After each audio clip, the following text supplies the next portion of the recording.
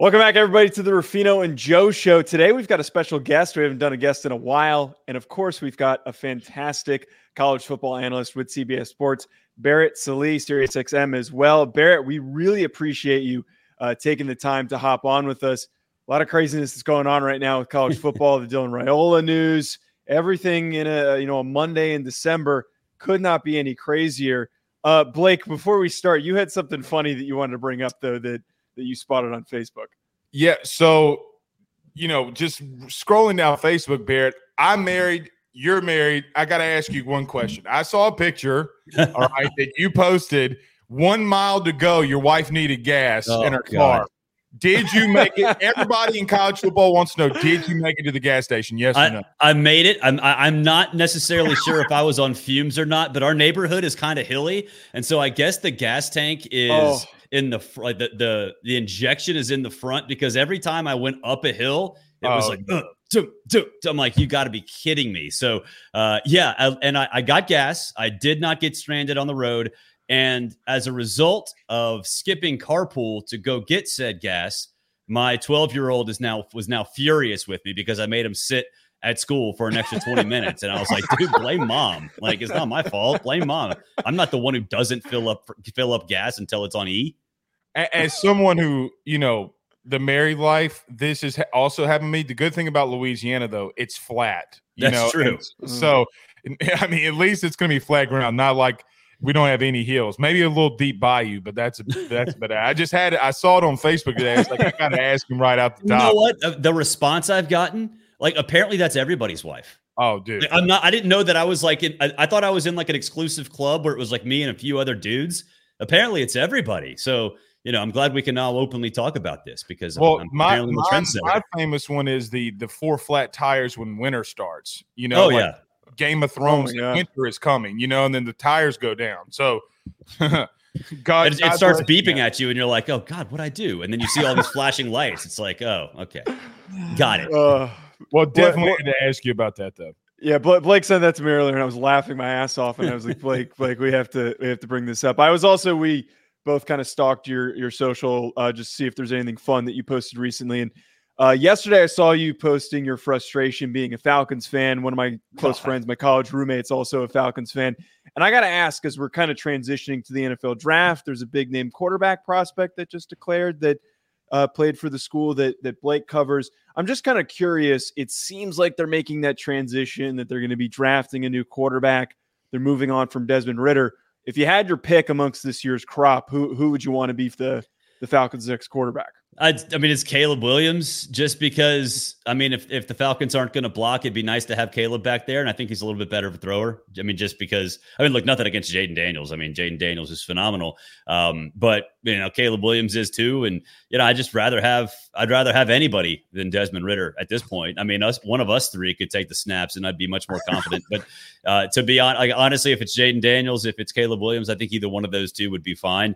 I would be all for Carson Beck. I know he announced he's coming back to Georgia, but there's still time to convince him. Maybe that was a bad idea, because I like him an awful lot too, but maybe another year in the system would help him. But honestly, at this point, as a Falcons fan, anybody but Desmond Ridder or Taylor Heineke for that matter. And like I put on Twitter, I really hate myself for being a Falcons fan. I'm 43 years old and I've been dealing with this for 43 years of my life, and it sucks.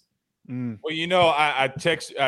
Jaden announced today, so I'll just say it. So I was talking to his dad, Barrett, and I was like, if he goes to Atlanta, I'm going to throw up. As a Saints fan. I'm going to vomit. So, yes. And look, Caleb, well, I hope that happens. Not that I don't like you. I just hope that happens. But see, that's what the Saints does. You got linebackers that went to the Falcons, Tampa. I can't deal with it anymore. But, look, I don't really – so let me ask just a college football generated question off of that.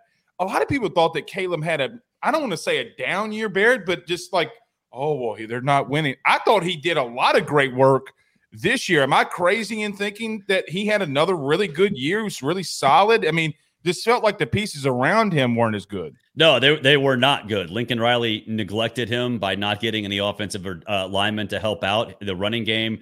Marshawn Lloyd was okay. But I think for Lincoln Riley, for Caleb Williams, look, think of what Jaden Daniels had to deal with. He had to go win a game every single week. Well, Caleb Williams had to do it for 2 straight years. Like at some point, you just got to throw your hands up as an individual and be like, y'all, like, help me out. For the love of God, help me out. And his defense didn't do it. So I think because of that, he probably took too many risks, which, okay, NFL guys aren't going to like that too much. But if you have been doing it for a year and a half and you finally throw your hands up in the air and give up and just start slinging it all over the place, I mean, can you blame him? So, I mean, yeah, Caleb will be fine. I don't think it's, a thing with attitude or whatever. I just think that, once the season started to spiral downhill, it just kind of built upon itself. The frustrations just kept piling up on themselves. And he just kind of threw his hands up in the air and it's like, I'm just going to let it rip. And if things go wrong, things go wrong. And that's kind of what happened. Speaking of this turmoil that's going on a little bit with USC, and you're kind of talking about how he had a lack of help, and it seems like a lot of these guys from USC are hopping in the portal right now. I kind of would have expected to see some of these defensive players with the coaching staff turnover on the defensive side of the ball to enter the portal, but man, like Mario Williams, Raleek Brown, and then yesterday we're finding out the quarterback of their future with Malachi Nelson is hopping in the portal. I feel like, and I know that Georgia was dealing with something similar where they had a lot of guys hop in, Texas A&M kind of something similar. I feel like this seems a little different for Lincoln Riley to lose a guy that was supposed to be the future of your program. I'm just curious your thoughts on that situation, and if you think that the panic button should be getting pressed right now. Yeah, I think there should be concern because, and look, I've been critical of Lincoln Riley for a long time. He's a very stubborn coach. He will not deviate from his plan. And his plan is to get all skill players on both sides of the ball, all skill players. And if that's not going to work, and it doesn't work, at least at a national championship level, a lot of those players are going to look elsewhere. And I think that's exactly what's happened. Some of these players are, they're great. You're getting your stats, you're padding your stats, but nobody seems to care. And NFL scouts don't really care either because it's part of the system, right? Like you're sort of getting branded if you're a wide receiver, running back, quarterback, doesn't matter. So yeah, I think there's some concern. And, there's always a conspiracy theorist in me too that just says, hey, you know what? The checks aren't cashing.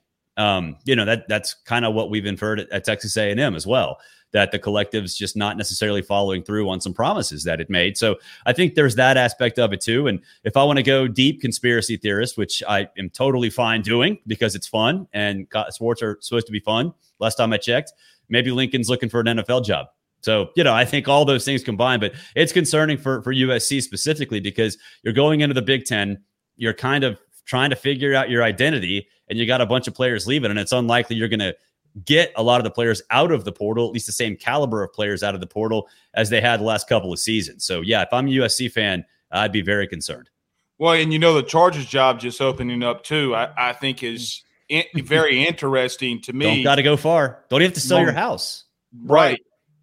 And look, I'm not saying that he's leaving USC, Barrett, but there comes a point where Malachi Nelson, you're letting dudes walk out the door. You had another 5-star corner walk out the door today.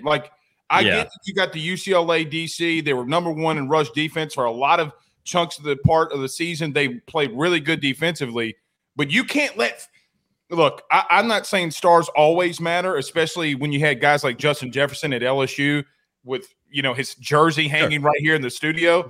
Stars normally matter. That's why Georgia keeps dominating everybody. Bama keeps you can't let those guys walk out the door when you've been that bad. But another offensive coach, too, that's making a lot of waves here the last 48 to 72 hours is Lane Kiffin. What are you thinking about old Lane? Pete Golding, hashtag Portal Pete, as they've been calling him. What do you think's going on at Ole Miss? Is this sustainable?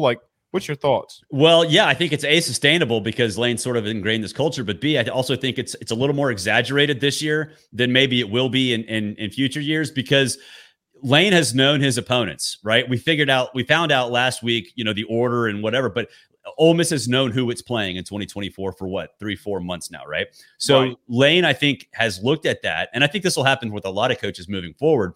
He's looked at that and said, okay, that's pretty manageable. That's a reasonable schedule.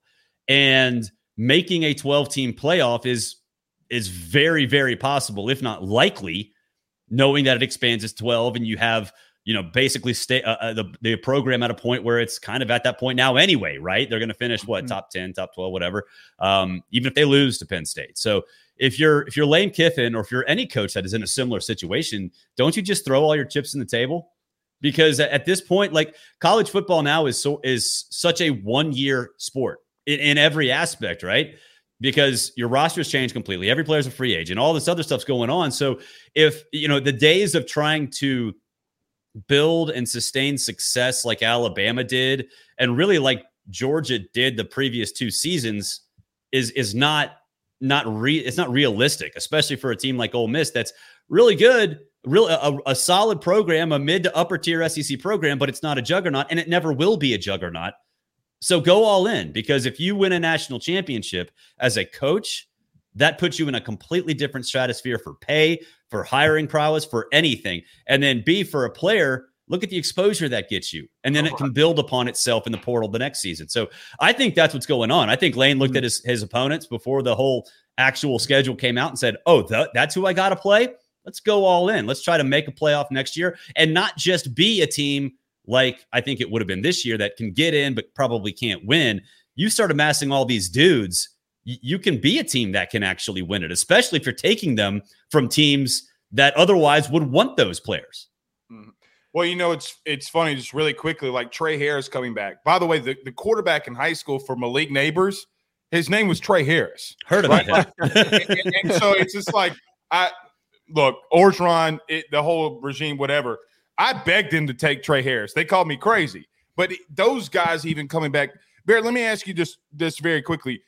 I said last night on our show, it felt like a diet version of what Florida State did a year ago, adding a lot of pieces, but a lot of guys coming back. Yeah. I guess when I say that, do you buy into that, or am I a little bit far-fetched there in a Florida State comparison? No, I 100% buy that. But I picked Florida State to go to the playoff before the season, and it was exactly for that reason, that there are players coming back for unfinished business. And I said that compares to Georgia in 2021 when you had a bunch of those dudes come back, Jordan Davis in particular, because of, and they heard on Twitter, #unfinished business. That absolutely does matter, because if you inject, that kind of attitude that, hey, we're all together, we're one, we got to finish this thing off strong with significantly better players at very important positions, you're sitting pretty. Now with Florida State, look, I mean, they were 13-0, right? Like it worked. Right. Everything worked the way it was supposed to work. In my opinion, they got screwed out of a playoff spot, but either whether you believe that or not, they still went 13-0. So, I mean, I think there's a lot to that. There's validity to that. If Jackson Dart comes back, and obviously he says he is, we'll see if that decision actually gets followed through upon. But that combination is, I think in this day and age, when you see those two things together in an offseason, alarm bells have to start going off. Like, that's like that red bell that rolls around, like alert, alert, alert. This is a team that can actually contend. Right. I agree. You mentioned the scheduling and how this kind of plays into this injected energy into this Ole Miss program. I was listening to your colleague Josh Pate talk about this a little bit, how with the new expanded playoff, the criteria to make it feels like it's going to be completely different. And part of what he was talking about is that we could have a world where with this new difficult, very challenging scheduling for all of these SEC teams, that we could see maybe 5 SEC teams make the playoff. I'm just would like to hear what you think about that. Do you think that in this first year with all these good teams that are fueling up, we got LSU outside of the typical ones we'd expect with Georgia and Alabama, we got LSU with a great roster. Ole Miss is doing what they're doing. Mizzou looks really good. Auburn could be sneaky good. Do you think that 5 is plausible? Well, when the expansion was announced, I said no, that 4 would be the max. But now that we've got, expanded Big Tens, expanded Big Ten and expanded SEC, then I think you could be in a situation where every at-large spot is gobbled up by, either an SEC or a Big Ten school. So I mean, I could see 5. I would say 4 is much more likely than 5, and that 3 is probably where you're going to sit, just especially for this season. But I mean, it would not surprise me at all if at some point we get to 4 or 5 consistently. Again, it's going to be kind of a battle with the Big Ten, which Big Ten middle tier teams are better than the SEC and vice versa. But it's going to evolve more into that spot, which honestly, it's kind of that now. I mean, it's just the Big Ten and the SEC have ruled college football for a long time. It's just going to continue that way. I am interested, though, next season with the Pac-2 happening with Washington State and Oregon State, especially with Oregon State. I know they lost Jonathan Smith, but that's a really good team. The possibility of Oregon State potentially going undefeated or a 1-loss team could put them in a position to make the playoff. And I think it's one of those kind of unintended consequences of all this reshuffling that maybe they could get in. I think that's an element that we'll discuss later on. But I think moving to get back to your question, the SEC, the Big Ten, they're going to gobble up a lot of the spots. I don't think 5 is going to happen a lot. It's certainly possible, but I do think 4 is going to be almost a certainty. Now, Barrett, correct me if I'm wrong here.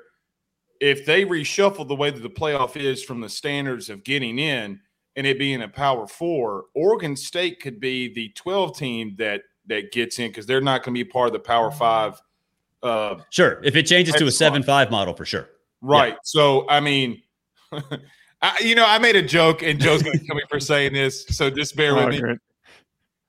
Could you have imagined Liberty and Georgia facing off in a playoff scenario this year? It would have been come on, bro. Like, I don't know if I want to see that part. Like, I don't like. Look, I am a minimalist. I am anti-expansion. I've given up that argument. Like I'm like in court. I've conceded, like a political rally. I've conceded victory. I'm wrong. I know I'm not going to be viewed as on the right side of history by the general population, but I am right. And right. No, I don't want to see Georgia and Liberty. And like, honestly, with the expanded playoff, you're going to see the same 5 teams right. Anyway. The only way it changes, and the only way that doesn't happen, is if you get like a snow game outdoors and just it's not a true reflection of what a team actually is. That's the only thing I think that can change what we've already seen, is that the powers are the powers, and there's not going to change anytime soon. That's actually crazy to think about. That it's something that I don't think anyone's even brought up with this. There's a realistic world that in the snow, Michigan could play Florida State in December. I can't even think of the last time that Florida State or a Southern school like that has been asked to play in snow. What would happen? Like Boise State hosts an at-large team, like, I don't know, Florida State or whoever in Florida, in Boise in the snow. I mean, oh my God. It's Boise State could, like, that's that. Even if Florida State's a great team or Florida, whatever, in the snow, if in a snow game, all bets are off. Bear, you're from the South. I'm from the South. I ain't seen snow in like 7 years. All right. I've seen school canceled for the threat of snow. Right. ICE is on the road, I think, is the proverbial email. Mm-hmm. One power in the SEC that, look, I know Florida fans don't like us right now, and I understand why. Look, what's going on at Florida? I covered Billy a lot when he was at ULL, Louisiana, whatever they're calling themselves, but it's just not translating. Bear, what are your thoughts on Florida? Can Billy right this ship? I don't think so, and I hate it because I like Billy. I think that it's a situation now where maybe he wasn't. I wouldn't say ready for the SEC. I don't think he was ready for the SEC with all of these changes happening at one time. It's a little different than 5 years ago. You throw him in there, nothing really changes. It's the same old SEC. It's fine. But now you have all the collective stuff happening at the same time. You have the transfer portal being instilled at the same time. Like, he's dealing with a lot of stuff that at the wrong time. So, that combined with the schedule, I think it makes it hard. And I think one thing that has changed is this time, 8 months ago, Florida had a phenomenal high school recruiting class, right? Coming in committed for this year. And slowly but surely that's kind of gone away. They get Lagway still, but it's not where it should have been. It's not where it could have been. It's not where I think Gator fans wanted it. So if you combine a recruiting class that was nowhere close to what you thought it'd be, with the fact that there are a lot of things happening like Trevor Etienne leaving, 2 great defensive linemen leaving, like that's not supposed to happen to a championship caliber program. So that to me, I mean, I think Billy Napier will be fired the week before the cocktail party next year. And I know folks were like, look at the 5 games at the end of the season. No. Let's look at the 7 before those 5, because there's a Miami, there's a UCF. I mean, it's just, it's unfair to Billy. And I think at this point, like, he's kind of swimming upstream, trying to figure out how to manage in this day and age of college athletics in the SEC. And it just all came at him way too quickly. Barrett, you know what the bad thing too is that never happened to Billy at UL was the simple nature. Like, they have 2 dudes on special teams with the same number. Yeah. Like, that never happened. Okay. Yeah. Like, you have that happening twice in a season. I will forgive Utah. I can't forgive it against Tennessee. Yeah. Like, I mean, it just comes to a point where, like, not only are you losing talent, but it doesn't seem like you're disciplined enough as well. So I don't know. Your thoughts on the playoff, Alabama and Michigan and Texas and Washington? What do you think?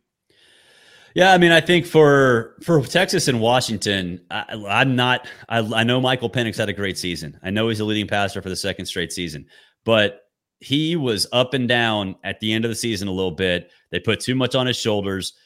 At times, and Washington State game's a perfect example. Sometimes things didn't work out the right way, and I know that he played some good Oregon's a very good defense, and he lit them up twice, and I get that. Texas, I think, is a whole different animal, especially up front on the line of scrimmage. I think that Texas is going to do some damage to him, force some mistakes. I don't think it's going to be a high-scoring game, so I think Texas gets the job done there. And then Alabama, to me, I think they win by double digits. To me, I just think when you look at Alabama right now, they have a month to get Jalen Milroe truly installed in this offense. Because remember, like this, they had no shot. They adjusted on the fly and figured it out with Jalen Milroe. Now you have a month to prepare to get it right, to hit the reset button. That is the last thing you want if you want to play Alabama is time, especially when they have an upside that hasn't been realized yet. So, I think Alabama beats Michigan by double digits. I think they forced JJ McCarthy. JJ McCarthy hasn't been good lately. He was not good down the stretch. You put him in a situation where he has to throw to win. He's never been in that situation. Well, I guess he was in the Fiesta Bowl last year and he didn't win. So you put him in that situation. I think he's going to struggle. So I think Bama and Texas a rematch in Houston. Joe's shaking in his boots. He's a big Washington guy. Okay. I was on board mid-season. I was on board. I mean, yeah, it's a difficult circumstance because I get both sides of the argument because they're gamers. They only show up for the biggest games of the year, and I feel like why Blake has been he's been a big hater, not just a doubter. He's been a big hater of Washington, but I think that there is a possibility that maybe that they can show up and they've got the type of talent to go up against Texas. But I mean, regardless, I think that this might be one of the more balanced playoffs that we've seen. Yes, out of all four of these teams. Yeah, for sure. I'm excited about, I mean, the last year of the 14 playoff to have sort of the doomsday scenario play out for the committee, I think is pretty funny and hilarious, really. And as a result, we actually get to theoretically really good semifinal games, which historically we really haven't had many good semifinal games. The Georgia-Oklahoma Rose Bowl, the Ohio State-Georgia semifinal here in Atlanta last year, you don't get many of them. Yeah, and you know what's crazy? If Alabama would have only beaten Stanford by 3, we would have never heard the end of it. All right. I mean, my former head coach is at Bama, so I mean, what am I going to talk about? So Barrett, thank you so much, man, for joining us. This has been fantastic. Thank you so much. I know everybody knows where they can find you, but just in case, where they can find all your stuff and everything you're doing. Yeah, guys, I really appreciate it. It's been fun too. You can follow on X at Barrett Sallee, Instagram, Twitter, Spaces. What other ones are out? All of them at Barrett Sallee. And then listen on Sunday morning, Sirius XM, myself and Tom Luganville, pretending to act like professionals for 3 hours. Lugs, man, you got to love him. Thank you so much, man. Thanks for joining us. Thanks, y'all.